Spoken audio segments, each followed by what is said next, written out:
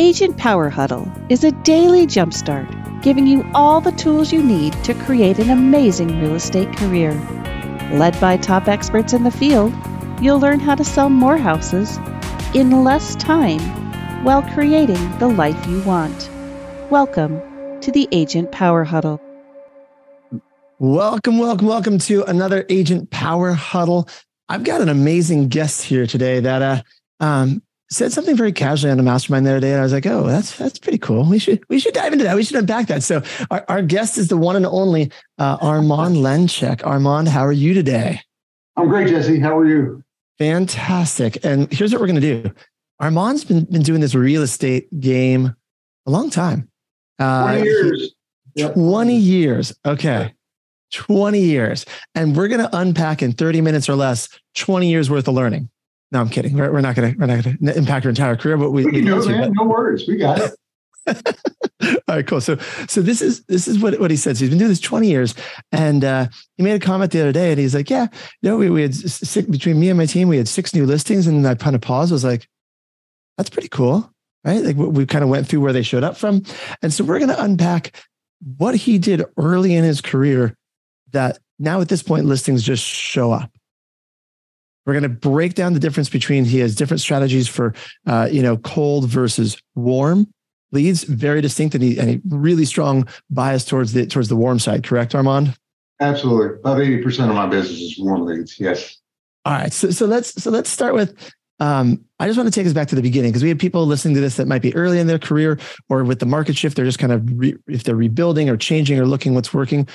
What are some of the things you did early on in your business? And then let's break it down. And like, if you were to do it again, would you still do some of those things? So what were things you did early on when you were starting out? Absolutely. We do it all over again. The main thing is the personal touch. When I started, I was a teacher. I'd come from being a teacher, actually a guitar teacher at that. So that just means that I had 40 students a week. And that means that I was running into those people every week or every other week and talking to them briefly, right before the lesson, either the parents or the person themselves. And as I was getting ready to start this real estate business, I said, "Hey, by the way, I'm getting ready to get my license in real estate, and that just led to a natural conversation with basically everybody. So I had a good little list of people to call once I really got started in real estate. And also, I just made it a point to talk to everybody that I knew about real estate, and was getting involved with lots of things with my son. My son was about 5 years old, doing rainbow little league, t-ball, baseball, and soccer. I once I got my license and got started, I sponsored his soccer team and his t-ball team. So I had all these little kids running around with my name on the back of their t-shirts. But I was also there. I was also there for all the games. So I got to talk to all the parents on the sideline while the kids were running around playing. And just natural conversations between myself and basically everybody that I knew led to my first 2 or 3 years worth of real estate deals. Wow. And so it's really interesting because when you talk about it, I mean, you've seen some of these, the sports teams, it's just like the name on the back of the local company or the sign. But for you, it really was like a relationship. It was not just about it was not just about plastering your name everywhere. It was truly are you naturally driven to build relationships, or did you do it kind of strategically for business reasons? Well, both. I'd say both. I would say this, you can't just sort of throw a billboard up there and expect people to call you. It just doesn't work that way. And even if they do, that's a really low level lead. That's a very, very, very cold lead. They don't know you from Adam. They just see your name and number on a billboard or wherever you've got it out there. There's just nothing. There's no connection there. Whereas imagine if you take that same billboard, if you would, and let's say it was in the neighborhood you lived in. I don't know how you'd arrange that, but the point is you're going to be walking the dog in the neighborhood and talking to all your neighbors. And then all of a sudden they know, okay, oh, yeah, Armand's a real estate agent now. And here I am talking to him, walking the dog. Oh, how's the market? What's happening in the market? And it just naturally leads to conversations. So that's a big difference. If you do any advertising at all, it's got to be followed up by some way of personally connecting with people personally. Interesting. And you say naturally. For you, it probably feels natural. I mean, does it truly just really, you just wait for real estate to come up? Do you bring it that direction when you're having these conversations? How is that? And has that changed over the course of your career? Or has it literally always been the same where you're just kind of having conversations as real estate comes up, you're knowledgeable enough to chat about it? How's that for you over the course of your career? Great question. And I just have to reiterate that it does come up naturally. People are going to always want to know what's happening with you, just as you want to know what's happening with them. If you want, you can get formal about it and do what's called a FORD call. FORD stands for family, occupation, recreation, and dreams. Just imagine every person you run into, say, hey, how's the family? You have to be proactive and say, hey, how's the family? How are the kids? I mean, soccer and t-ball, that's, we're talking about the kids. There's a natural thing, and they ask you about your kids. And then, you kind of somehow the conversation morphs into occupation. Oh, yeah, how's the job doing? Oh, your job is being a real estate agent? Huh. Well, how's the market going? Everybody asks that. It just yes, it does naturally flow. I don't think you have to force it.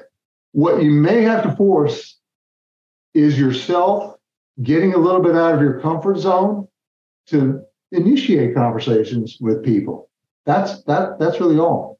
So that was my question for you. So did you ever have a time when you had to get out of your comfort zone? Or are you pretty naturally wired just to be outgoing and chat with people? Don't make any mistake about it. There are very, very, very, very few people who are naturally gregarious and outgoing, so much so that they can just get out there and into the world and be successful at sales. 99% of us have to force ourselves to be gregarious and to be outgoing and so forth. Yeah. Deep down inside, I'm actually a very shy guy. I kind of had the feeling you were at some level an introvert, correct? Definitely. Yeah. I'm definitely an introvert, but I've trained myself. I've forced myself over the years and years and years of getting outside and getting outside myself and trying to be personable. And so you've run teams for years. I'm just imagining you've trained a lot of, agents to help them also get outside of their own, get a little out of their comfort zone. For either for yourself or for anyone you trained, how do you help people to get into that, to get out a little bit and get into that zone? That's a great question, Jesse. And it's really about finding what the person really likes to do themselves. That's the really cool thing about real estate is your personal loves of the things you like to do in life can lead to real estate deals. I was thinking about this the other day. A good buddy of mine, back when I first started real estate, he used to say, in order for me to get real estate deals, I just go to the bar and hang out, have a drink. You go drinking to get real estate deals. Well, kind of realistically, yeah, because you're sitting there at the bar and somebody's next to you and you just naturally have a conversation. Or like I did, go to rainbow soccer and t-ball.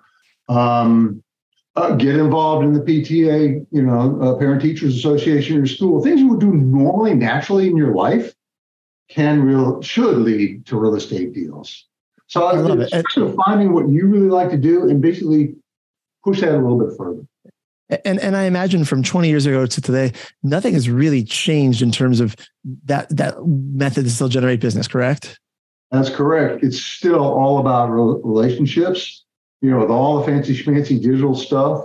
All the different methods of communication. It still comes down to somehow having a conversation one-on-one with somebody about real estate.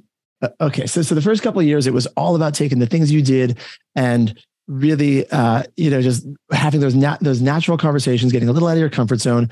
From there, what did you do next? I know you've launched you do some geographic farming. Did you get directly into that, or what did you do next as you kind of built your business?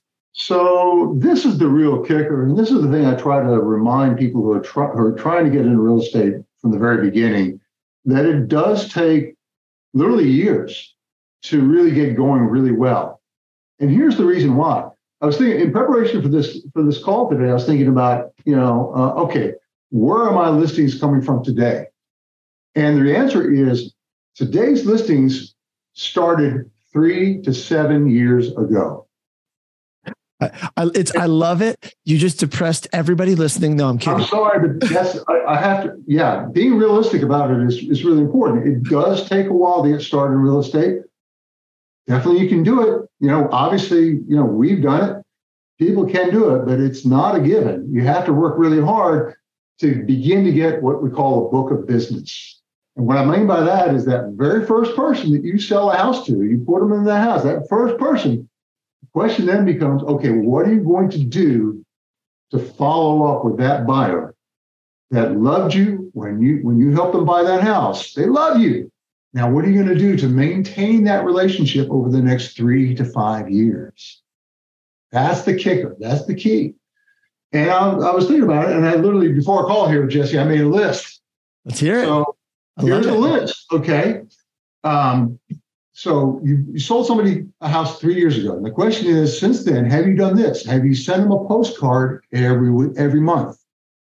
Have you sent them a newsletter every 2 months? A newsletter that shows what's sold in their neighborhood and just a little bit of information about the real estate market. Have you sent them an email every month that has a little bit about what's going on in the real estate market, plus a little bit about what's happening with you personally, just sharing a little bit about what's happened with you and your family or your hobbies or whatever it is, something to make you a little bit personable in that email newsletter? Have you sent them a video email every month? Same sort of thing. It's just a slightly different format. Some people like to read text. Some people like to see videos. So you got those things you're doing. But wait, there's more. Most importantly, have you followed up with them every year on the anniversary of their sale to say, hey, let's do an annual review. Let's see how much your home is appreciated. Oh, by the way, have you done any renovations or updates? Let's put that in the hopper here. See how that affects your value. Man, people love that. The annual reviews are huge. I got to do them every. I have a big book on my desk that has everybody that I've sold a house to. It's divided into months, and every Thursday I jump into that and start calling people I've sold houses to last year, the year before. And almost every single week, I have somebody say, hey, I'm so glad you called. We're thinking about selling our house. Just from doing these annual reviews. So 3 years ago, you should have done 3 annual reviews with that buyer. But wait, there's more. Are you doing client events? Now, that's kind of higher level stuff. Once you've got a good big book of business, you might want to go ahead and rent out a movie theater to throw a free movie for your past clients. No obligation. Just, hey, come see a really great movie with your family. And by the way, I get my my lender and my contractor and my home inspector and who knows to help sponsor this event. So it hardly costs me anything to do. So it's a very cool thing. Client events are huge, once a year at least. And then, of course, nowadays, didn't have this 20 years ago, but nowadays we've got Facebook and all the social media. Man, get involved with that Facebook just to sort of keep track of what your people are doing online. And finally have a very good website, so that people know who you are and can find you online. That was a great list. That is the formula, and it's tried and true. It's nothing really fancy about it, but it does involve doing the work for 3 to 7 years to get somebody to show up today to say, hey, I'm ready to sell my house. And Jesse, I hate to brag, okay, but it's important for people to know I have 6 listing appointments this week. 4 of them are past clients. 4 of them are past clients.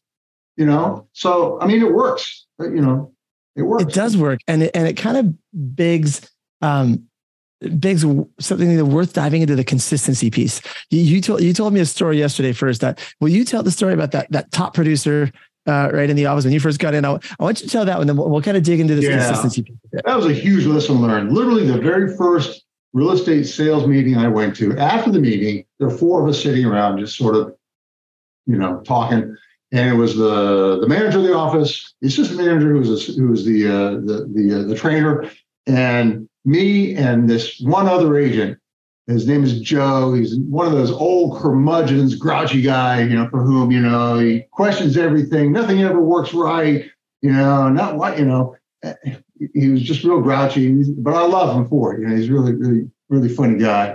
And he asked this one question to the manager, and the assistant manager, and he asked, okay, how does Shala really do it? And Shala was the biggest agent in the office, sold $35 to $45 million worth of real estate 20 years ago. So she was big time, and she's still big time to today. So Joe says, how does Shala do it? And Roger, my manager, says, Joe, she just does what we tell her to do. Which and what he was saying is, all the tools are out there. Training is out there. If this isn't rocket science, it's not brain surgery. There are things that we can do to get business. We just got to do them. And that's where most people fail is getting the instruction on what to do. They just don't implement. They just don't put it into practice. I really do love that story because it's so simple, but yet it's challenging enough to do. So here's my question for you, because I think I heard a little glimmer of how it works in your world. You mentioned every Thursday, right? You have a stack on your desk. Every Thursday you dive in, you call your house anniversaries.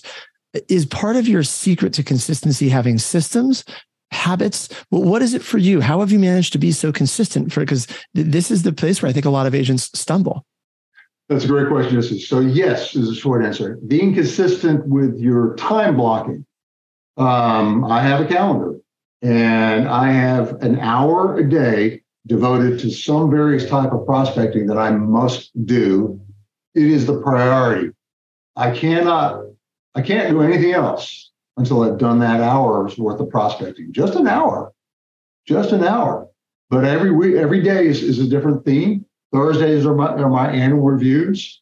And just doing that hour every day, you just have to push aside answering the emails, answering the phone calls. I do it in the morning, usually at 11 a.m. But everybody should pick a different hour that works for them. But for me, mornings works well because I save all my listing appointments for the afternoon. I'm very consistent on being able to book listing appointments in the afternoon. That leaves my mornings free to prospect and to figure out marketing and do all my prospecting. And you just got to do it. I think of it this way. I think my number one job that I have to do in real estate is prospecting. That comes before actually doing a deal or doing anything else. And I love it that 20 years later, that still is your job. Yeah, exactly right. Yeah. Exactly right. And honestly, every team leader that I talk to, no matter how big or how small the team, that seems to be their main job too. Yeah, managing a team takes some time and all that. And we talk a lot about cold lead marketing, how to get that going, but it still all comes back that we all need to do warm lead marketing or prospecting, whatever you want to call it. It sounds like if you do we mentioned a little bit about the difference between a warm lead strategy and a cold lead strategy. If you do the warm lead strategy right, over time, it becomes a larger and larger percentage of your business, correct? Yes. That's correct. Yeah. And you want to get it to, 75, 80% of your business. And man, the difference really is that warm leads they're just so much more nicer to deal with. These are people that already know you. Right. And they already trust you. And even if it's a referral from a past client, you've got what we call the triangle of trust there. You've got this person that knows you and loves you and trusts you, that referred you to their friend. And so because they're friends, this friend trusts this person that referred you, therefore they're going to trust you, on the other end of that triangle. So there's a triangle of trust there. And when you meet this person that's been referred, you refer back to the person that's referred to you, and you tell them, hey, I know that because George referred you to me, I need to work extra hard to make sure I do a great job for you so that George hears about it and George feels good about referring me to you. You're you to me. And that's a warm lead. And those people are already predisposed to listen to what you have to say about the market. You don't have to work about proving yourself that you are the expert in the market. They already know you're the expert. And so it's a much, much, much easier piece of business to deal with. And they're usually nicer people. And it's exactly the opposite with cold leads. Cold leads don't trust you. They don't know you from Adam. The main thing with cold leads to do is to try to warm them up. And it takes some doing. You have to learn a lot of techniques about how to help cold leads understand that you are the expert in the business. And that can take a while. Totally makes sense. So we've got about 10 minutes left. I want to dig in a little bit into the farming that you do. And just because there's only so much we can cover, obviously, in 30 minutes. Right. But you mentioned the other day, you have a number of different farms and you do some pretty cool things in those farms. Like, I mean, I thought I'd heard everything in the farm, but you said you brought around a truck with donut truck, fresh fried donut trucks. Man, geez. They're fried literally in the truck. So the entire neighborhood smells these donuts being fried on a Saturday morning, 9 to 11. So yeah, it's a very cool, fun thing to do. I have 5 neighborhoods that I farm now, geo farming. So those postcards and those newsletters go out, postcards every month, newsletters every 2 months. But once or twice a year, we'll also bring a food truck to the neighborhood just to celebrate the neighborhood, just to thank them for their business. No obligation necessary. It's either that fresh fried donut truck or in the middle of summer, it'd be a Slurpee truck, like in the afternoon, to help the kids cool off, whatnot. Geofarming. Geofarming is sort of like the next level of listing lead generation. You have to start with the warm lead stuff, start with your sphere of influence, start with your past clients. That said, even back in the day, now I'm thinking about it, the neighborhood I used to live in back in Chapel Hill, same thing, you walking the dog or just knowing the neighbors. I definitely farmed that neighborhood and got a lot of listings just out of that small neighborhood. So, but that's the key, is if you're going to farm, you got to put your personal touch into it. You can't just send postcards and newsletters and whatnot without being somehow physically, personally present in that neighborhood some way, somehow. You got to find a way. You got to find an in to get involved in the neighborhoods that you're farming with, literally personally.